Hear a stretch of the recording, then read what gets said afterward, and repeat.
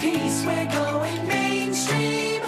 Everybody's gonna eat, we're going mainstream. All my family sing. See you on Main Street, we're going mainstream.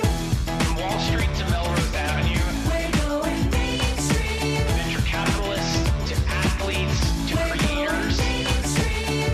to the person who's collecting trading cards We're going mainstream. in a collision of culture and finance. We're going mainstream. Today, we have a founder who's creating a modern insurance provider for the collectibles industry that was made for collectors and by collectors. Calvin Bradley is the founder of Wax, a digital insurance company for collectors to protect the value of their collections by making collecting safer, easier, and more community-oriented. Insurance is a major challenge in the collectibles space. It's often hard to properly appraise valuable items on a real-time basis, as there is yet to be real-time data in many collectibles markets. Wax is building a modern insurance provider. Founded by a team that has deep experience owning collectibles, they have created a mobile app to enable users to take pictures of their collectibles and have them protected real-time. And as more collectibles purchases move online, Wax is working with retailers at point-of-sale systems to offer insurance at the time of purchase. Calvin has quite a fascinating background to launch Wax. Calvin was a former Olympic-level modern pentathlete from South Africa before teaming up with David Nichols, the former global president of K-Swiss, to launch Wax. Calvin also co-founded Blockchain for Change in 2016. They've since launched a product that is built for the digital age of insurance and for the collectibles world. Calvin and I had a fascinating conversation about how the modern world of collectibles requires a modern digital insurance solution, how NFTs factor into the world of collectibles, and what the future looks like for Wax. Thanks, Calvin, for coming on the AGM podcast. We hope you enjoy this episode. We're going mainstream.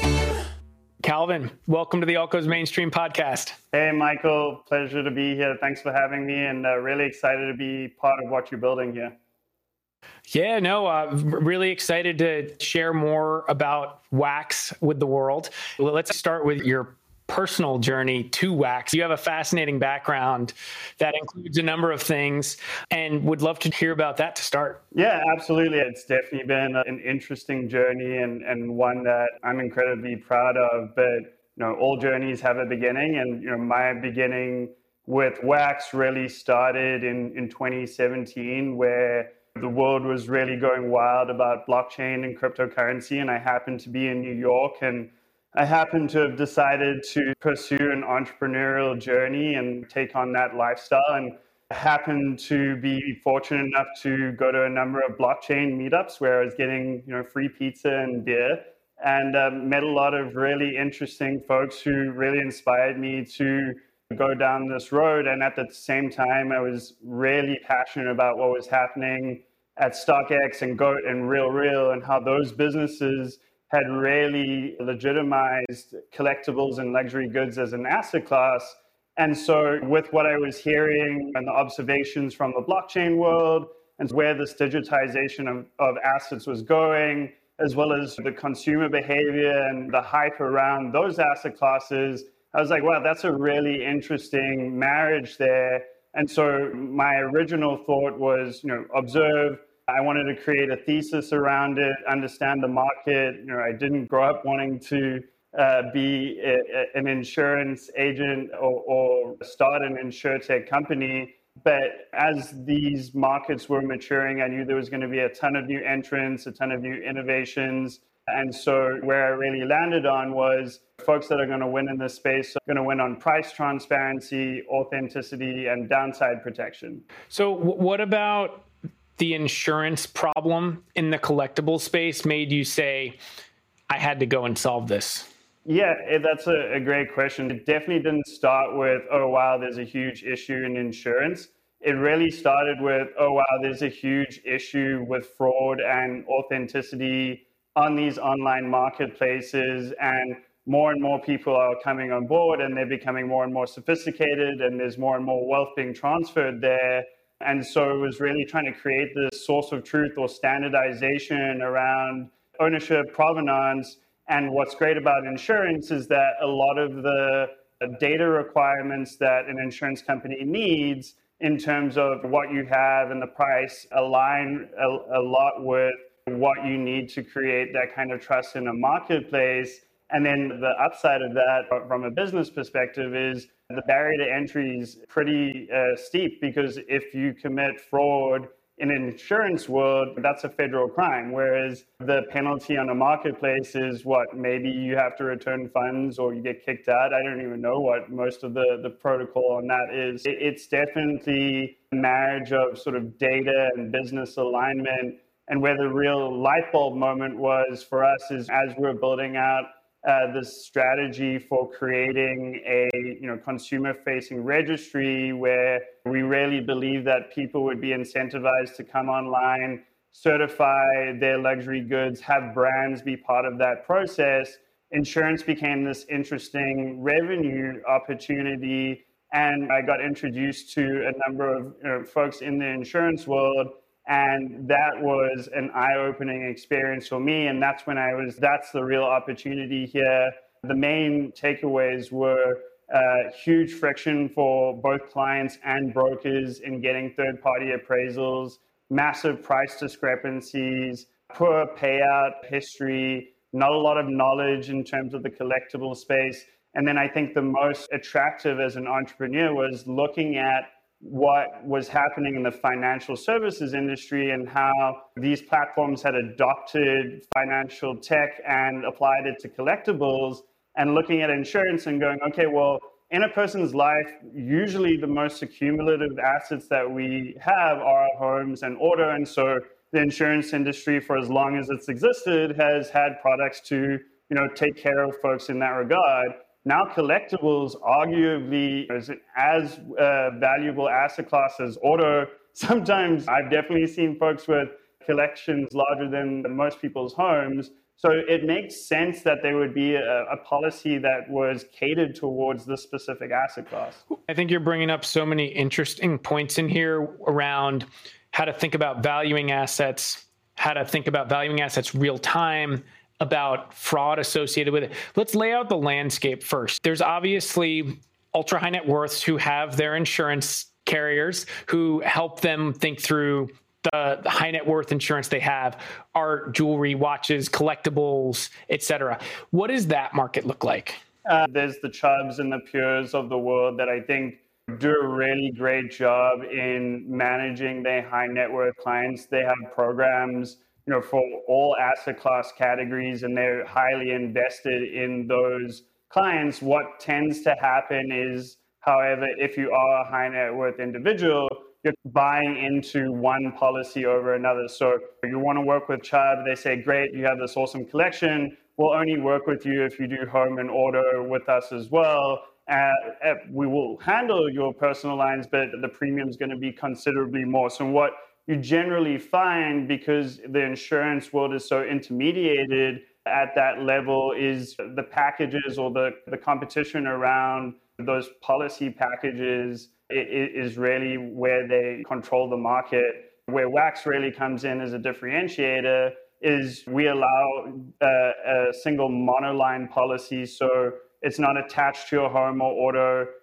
You're spreading risk. Our prices are hopefully considerably lower. And so we're working with brokers and agents to try and integrate this as part of that policy package. So not only can you have this individual rider for your collectibles that you're able to update when and if you need, if you go in and out of your policy or their price changes, but you're also in a comfortable financial position where it still makes sense to have auto and home with a Chubb or a Pure. Interesting. So you're sitting in between this ultra high net worth policy and experience that's great for certain people who have certain net worth in their collection. And then on the other side, like the home and renters, it sounds like doesn't seem to cover these policies very well, or most people don't think to get their collectibles covered by these policies. Is that how that side of the world works? That's the baseline starting point. I think most people would be shocked to go look at their home and renters and realize that their personal items are only covered to like 20 or 50,000 at most. Even with your high net worth coverage, you're looking at things like actual cash value versus replacement first. You're looking at umbrella policies where, for example, if you've itemized a card collection and you've said these are PSA rated, et cetera, you've bought more during the time that you've had that policy and you have to file a claim. If you haven't declared those additional pieces to the insurance carrier, they won't cover you for those losses, even if it's within your umbrella. I think you're bringing up a really interesting point there, given that we're seeing a takeoff in interest in collectibles and an increase in prices in many collectibles. So look at the sports card space. There are cards that have gone up 5-fold, 10-fold in the last 6 months to a year. So you're saying that those cards may not be covered at the level that their current market value is on their policy. When we look at the collectible space as an asset class, whether you're a high net worth individual or just entering the market, the three key things that really matter to people that are investing their time, energy, and passion into the collectible space. Number one is that they want an asset valuation, and it better be free. That's one thing that we've innovated on. We've pioneered the market in. We have the digital database to accurately price items and the expertise to do so. Second, it is, as I mentioned, the expertise within the asset class. When you're speaking to someone at Wax, we're collectors, and this platform was built for collectors. You're not dealing with a broker that is just trying to get you on in your home in order. We specifically know what's in your collection, why it's valuable, and what you're really looking for in terms of downside protection. And then the third is understanding the client base and the needs that they have. And so Wax is far more than just an insurance company. We're really proud of building and establishing a trusted brand for collectors to purchase insurance online. And as we build out that community and brand, we're definitely looking to add additional services and value to our community as the collectible market grows, and as we're able to really create a source of truth and trust around real products with real price accuracy. On that last point, you're hitting on something that is so key to the industry and the evolution of the industry, which is how do you get real-time price data? How do you think about that in the context of capturing the right data, being able to continuously update that data, and then being able to underwrite things properly? It's a great question. So I think the question of real-time data accuracy is the real golden egg in the market. I don't think anyone's really quite solved that. From our perspective, the partnerships that we have in terms of secondary markets, auction houses, retailers, those are a great source of information, because anytime someone is purchasing something, the price that they're purchasing that item is the appraised value. So that's a great first step for us. Is it truly the appraised value?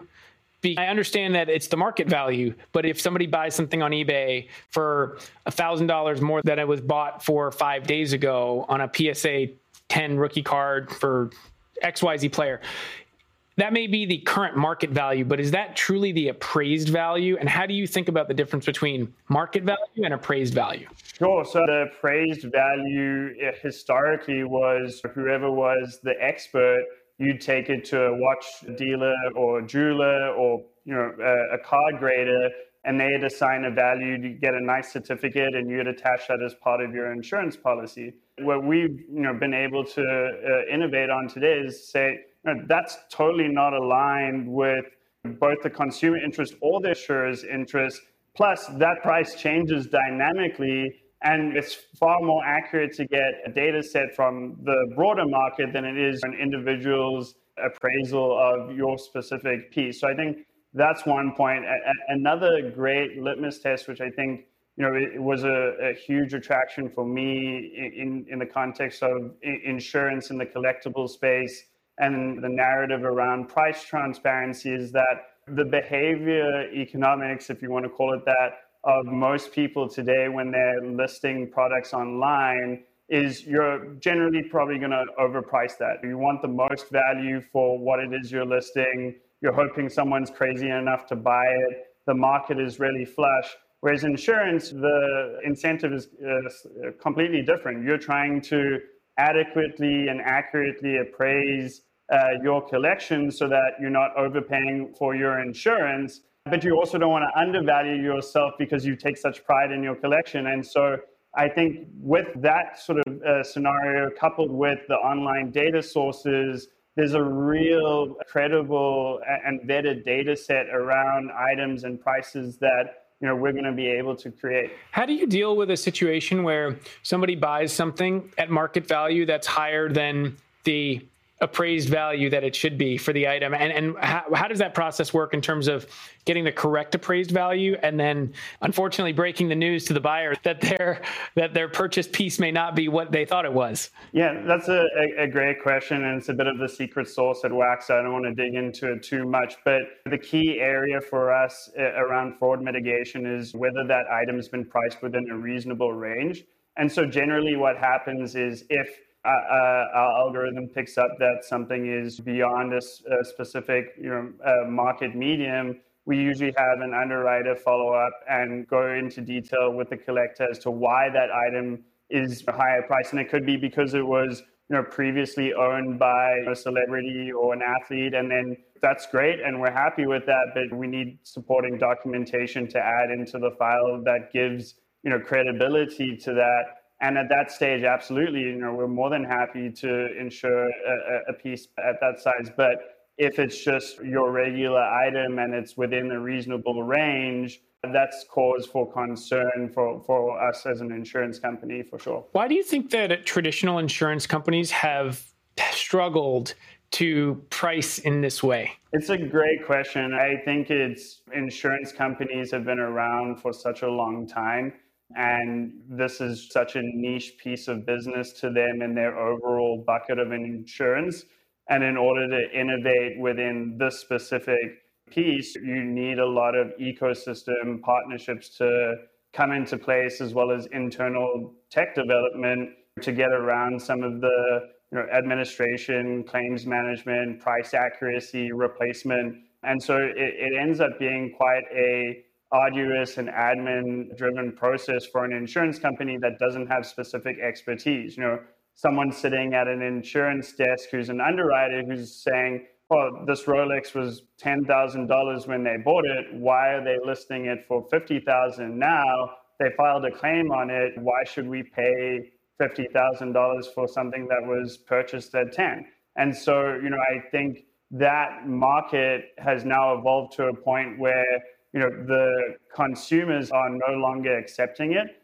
And on top of the fact that, as you mentioned earlier, not only is the collectibles market growing, but the values of these pieces are growing too. And so right now we're seeing a ton of new users on our platform that a year ago had their collections on their home and renters, but because of price changes, their insurer will no longer take them on, regardless of whether they have an appraisal or not. And so it is really interesting time for Wax and the collectibles space. On that point, is there a price point of people purchasing collectibles, particularly online? You talk about the rise of platforms like StockX, GOAT, Rally Road, Alt, you name it, across the spectrum of collectibles. Is there a price point that people should think about getting their collectibles purchases or investments? They should probably be called investments, not purchases, because they should have some sort of value and be insured. But is there a price point that it makes sense for people and a price point where it doesn't? Yeah, it's a great question. I think it's one that I ask on our show, Wax TV, and something that I've learned from all of the experts and collectors and folks that have built products in this space is that you have to approach this market with a love and a passion first and investment second. And so I don't think that we're the right company to be giving investment advice around this. But what I will say is there's a lot of new entrants to the market, and that's increasing prices for collectors. And collectors that have been in this space for a while are very happy about it and also concerned. And I think when you look across all collectible categories, and this is something that we do have insight into, it's not focused on trading cards or watches. All alternative assets going through the roof, and the market is crazy. Either this is something that is going to become a standard or a norm in terms of an investment vehicle, or we're heading towards a correction very soon. And I think the ridiculousness in the NFT market and what people are trying to get away with now is really probably what's going to be the tipping point for that. That's exactly where I wanted to go next. When you said the broader alternative investment space. So how should people think about insuring NFTs or digital collectibles, whether they be crypto artwork like CryptoPunks, whether they be digital collectibles like So Rare or some other NFT that they create or has been created? Yeah, it's a new space. Wax is definitely focused on crafting a product for collectors in the NFT space. We're building a brand for collectors, and so we would be remiss if we didn't include that part of the industry as part of our community. And so we're working through various challenges of what does risk look like, where is the downside protection, what are the partnerships that we need to have in place. But I think ultimately where we should be going is that with data security and the collectible space and how those are intertwined with NFTs, being able to craft a policy that allows people to both insure their physical world collections as well as their digital, and having a single source of creating a collection in your vault and Wax, that would be a great starting point for that. Do you think that people are even thinking about insuring their digital collectibles? Yes, it's been crazy. As soon as this became something that Wax had put in our roadmap for the community, the inbound has been overwhelming. I don't think it's necessarily just NFTs, but I think just the maturity of the crypto space has come to a point where legacy insurers are very skeptical and scared of the space, and therefore have not really adopted any strategy for it. And so now is really the time to do that, because there are a lot of people that are getting involved and are going to need this. So are you telling me now that insurance companies like MassMutual, who've now invested in Bitcoin, are you going to be insuring them because they're now investing in crypto? So Wax is going to be the insurer for the insurer?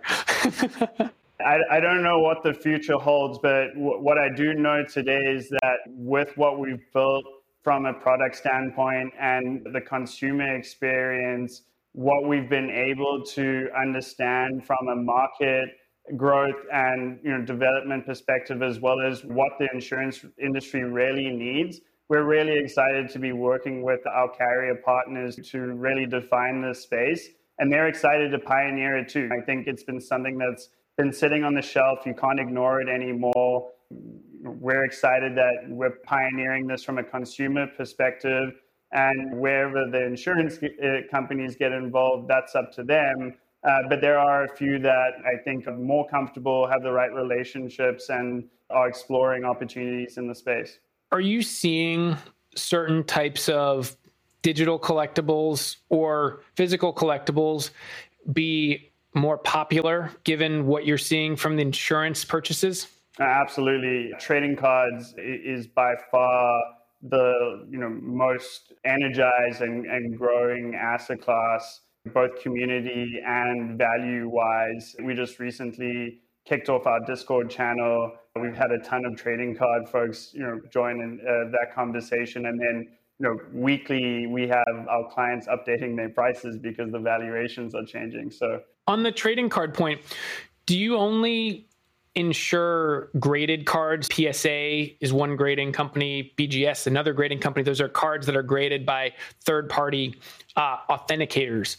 Are those the only cards that you're insuring, or will you insure raw cards that are purchased on eBay, let's say, or Instagram as well? We really take it on a case-by-case basis. We have an automated process for any graded cards, and then what usually happens with folks that come on that have larger collections that are ungraded, we take a more personalized approach where we get on the call, we work through the collection, we try to create an inventory list, we look at what really should be graded and suggest they send that off to PSA. And then for the rest, we have a coverage policy for the rest of the card. Interesting. Is there, and I believe you actually have some ties to platforms like PSA as well. Are there things that you can do as a business to really integrate yourself well into the rest of the community and really help move this space forward? I'd imagine that insurance will be a big part of moving this space forward if you can then link up with the PSAs or the BGSs of the world and help with everything from grading to insurance and that the full life cycle of a purchase. Absolutely. A company like PSA, as you pointed out, is a great and authenticator in the value chain that Wax has as an insurance company. They provide all of the product information, pricing, and building a relationship with companies that have that kind of information, have an authentication process that they stand behind for their clients. Those are the types of businesses that we want to partner with. Affinity groups tend to have far lower loss ratios. But I think in terms of business context, anecdotally, 10 to 15 years ago, the property and casualty space was 45% intermediated and only 5% direct to consumer. And then came along Geico, and what they did is they were the first web platform to offer car insurance. They broke the brokerage market, and today auto insurance out of the entire property and casualty market is the only line of business that has 25% plus direct to consumer presence online. And then when you look at collectibles and what Wax is building, more and more collectors are going to be purchasing online. There's more and more marketplaces. Being integrated at the point of sale and being able to provide insurance is definitely going to be a key value service to the community. And then, for Wax as a business, where the auto industry succeeded, we'll be able to follow the same path and help grow the direct-to-consumer collectibles insurance line. Where do you think consumer psychology is when it comes to purchasing insurance? Is this something where if it's just wrapped in at point of sale, it becomes a no-brainer to do? Absolutely. I think that's definitely, again, been proven out by sort of the model in the auto industry and the lag time that it takes in order to get a quote, discuss it with your broker, and then purchase insurance. And then again, you have this sort of breaking point for a consumer as well. At what point is your collection valuable enough to insure? Most people will say as soon as you are collected, you're going to want to protect it. However, I think there is a point where the cost benefit of it is there. And I think that sort of value is at around $10,000. And above that, it really is something that most folks should highly consider, especially if you're taking care of your collectibles and taking time to build your collection. And then your home and renters is just not going to adequately cover what you have. How do you think about a world where, if I'm making a comparison between the digital currency or crypto asset world, where platforms like Coinbase have existed in large part to abstract away many of the difficulties of actually physically owning the asset itself or managing the private keys, the custody of those assets. So we all rely on something like Coinbase to manage the entire process. If Coinbase were to get hacked or lose tokens that somebody owns, they would be the platform that would deal with insurance, not me as the end consumer. How do you think about a world of collectibles where people think of the purchase and ownership of collectibles lying with the platform and therefore the insurance lying with the platform versus the person actually owning the collectibles themselves, either physically or maybe it's sitting in a vault in one of their platforms or whatever?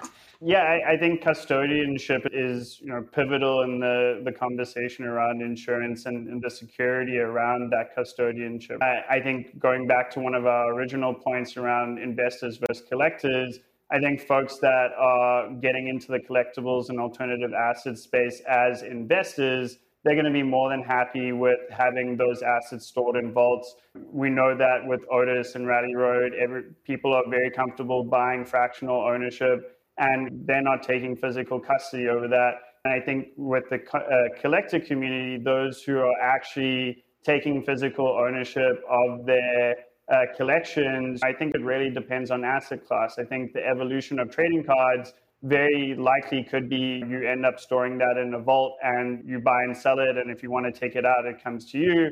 However, things like watches and jewelry, those are usually assets that people like to have on hand. And so we've partnered with both a vault company and have a safe partnership for our collectors. So there's massive price savings if you have a safe in your home, and then you can also store your collection in a vault. And obviously the insurance is completely different in both scenarios. How do you then think about a hybrid world where, to your point, some people may own their jewelry or watches or other collectibles physically in their own home, or maybe in a vault, but still they're the ones who retain that ownership, and then own other collectibles on a platform like Alt, Rally, Otis, et cetera. How would you think about the insurance coverage and handling policies for the owner that has those kind of two disparate sets of collections in a sense? Yeah, so I would say, first of all, that would scare the hell out of the insurance companies. So my first suggestion would be that, we would obviously try and silo both scenarios. And if we look at the custodian scenario, if you're an investor and your assets that you've invested in are in the custody of a company or a fund or whatever the scenario might be, and they have insurance, you're going to be protected through their policy if there's any downside loss. And then if you have your own collection, you're obviously going to have your own personal policy, which should cover you in that regard. So it's not that someone's ever going to have, a policy that says, oh, I own, 100K in investments in an alternative asset platform, and I have insurance on that, and I have my collection. That's just not a viable scenario, I think, and most would agree. That's fascinating. So what you're saying is you need more agile insurers in a world like this. As the world changes, it's not just having certain assets on platform and other assets at home, but then think about the insertion of NFTs and digital collectibles. We're living in a world where it feels like collectibles is going through a massive market structure shift where you now have digital collectibles to worry about too, not just the physical. Yeah, no, it's a great point. And insurance at the end of the day is a game of risk. And so when a legacy insurance company is looking at nascent and growing industry like insurance, most of the people that are in those positions, they don't want to sink the ship. And so it's the job of companies like Wax to establish credibility, price transparency, and trust within the collectibles community and show the insurers that, this isn't a crazy wild, wild west world. And these people really do care about their collections, and these collectibles are valuable and will continue to increase in value long term. And here's how we're establishing a trusted community and platform to ensure that that's the narrative long term. And I think if we can show insurers that, and our community of collectors can show insurers that, that's how we're going to convince them long term. But most are open to it. It's just getting into the risk and where the market is. Understandably, it's volatile. And so when you're trying to protect yourself from downside risk, you understandably could be pretty concerned around what's happening. Is there an insurer that you hold in very high regard and want to emulate when it comes to brand and trust? Because insurance is really, at the end of the day, about, like you said, risk. But then what goes along with that is brand and trust. And is there an insurer that you hold in some level of high regard that's like, if I could create a brand like this, that would be A, helpful to the consumer, B, helpful to the space? Maybe there's no brand that you love and that's why you're building Wax. But I always think that's a fascinating question to hear an insurtech founder answer, because they are often thinking about, okay, there's great brands in this space that do some things right, but here's where we think we can do better. No, absolutely. It's a great question. And it's Haggerty Car Insurance. I'm a huge fan of both the company and the CEO, McKeel. What they've done in terms of the collectibles car industry is incredible. And beyond just insurance, they have an engaged, vibrant community. They have car sharing. They have their own media outreach, community development. And so when I look at the passion and mindset and ethos of that kind of community and look at what we're building here at Wax and couple that with the excitement and the hype around the collectible space, that's a great model for us to go after. And I think there's a lot of learnings that we can provide. But I think what's unique about Wax in terms of the variety of collectibles is there's so many unique ancillary opportunities within these asset classes that, as we've discussed, once you've built that trust and credibility around your assets and your products and their prices, going into these other opportunities and providing those value services to collectors becomes a far more seamless process. And so I think that really sets Wax apart from other insurtech companies that have innovated in other parts of the space. Do you think you have an opportunity that other insurtechs don't to create community because of the asset that you're insuring, where, to your point, vibrant, engaged, passionate people who care about this space? It's the toothbrush test, right? When you're going on to, I don't want to name names, but XYZ app to buy renter's insurance, you're not going back on there again until the next year. Same with auto, and they certainly don't care when you file a claim to try and help you replace your TV or your washing machine for the exact same one. And so when you look at Wax and the asset class, the collectors in and out of collections all the time, they're wildly passionate. They care about credibility. They care about trust. They care about the communities they're a part of. They're engaged on online forums. They're well educated. And so that, and then with the asset classes changing in price all the time, there's a ton of opportunity to engage and build community around that. And then with the fact that the collectible space is just starting up and there are, all these opportunities, having a community that's trusting us with their most valued possessions, giving us insights into what else they would like to see from us. You can't ask for anything better as a company. I think you're hitting on some really fascinating points as an insurance business. One is that you have really engaged customers who are thinking about this space all the time. But even more so than that, you're able to engage with your customer so much more often. In theory, if somebody's buying cards every day on eBay or any of these other platforms, they could be like having to insure their items on a daily basis. How many? I've had a lot of close friends that are starting Wax. I mean, how many insurtechs have the ability and the chance to engage with their consumer and their user on more than a maybe once or if not a few times a year basis on either when they sign up, the claim, or the renewal? No, absolutely. And I think what's also exciting is when our collectors do update their policies and we see what's in there, we're just as excited to speak to them as they are to speak to us and get their collection protected, which is so awesome. And I think that really helps us in building a great brand as well. That's fantastic. Well, I always end the podcast by asking everyone what their favorite or most interesting alternative investment is. I'm going to ask yours with a twist, though, is whatever this investment is, can you get it insured? And can you get it insured on Wax?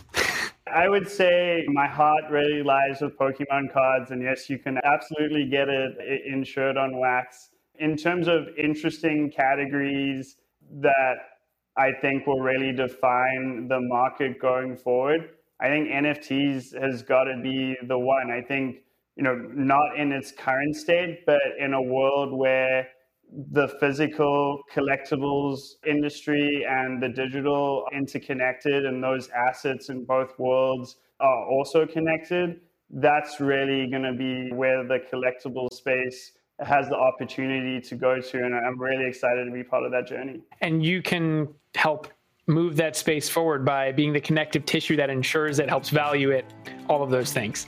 That's the vision. Well, that's fantastic. Calvin, thanks so much for coming on the Alt Goes Mainstream podcast. No, absolute honor. Thank you very much for having me, Michael. Thanks for listening to this episode of Alt Goes Mainstream. I hope you enjoyed it. You can find more episodes of the podcast at any of your favorite podcast sites, and you can read more about alts at my Substack, altgoesmainstream.substack.com, and follow me on Twitter at Michael Sidgmore and @GoesAlt. Thanks a lot and have a great day. We're going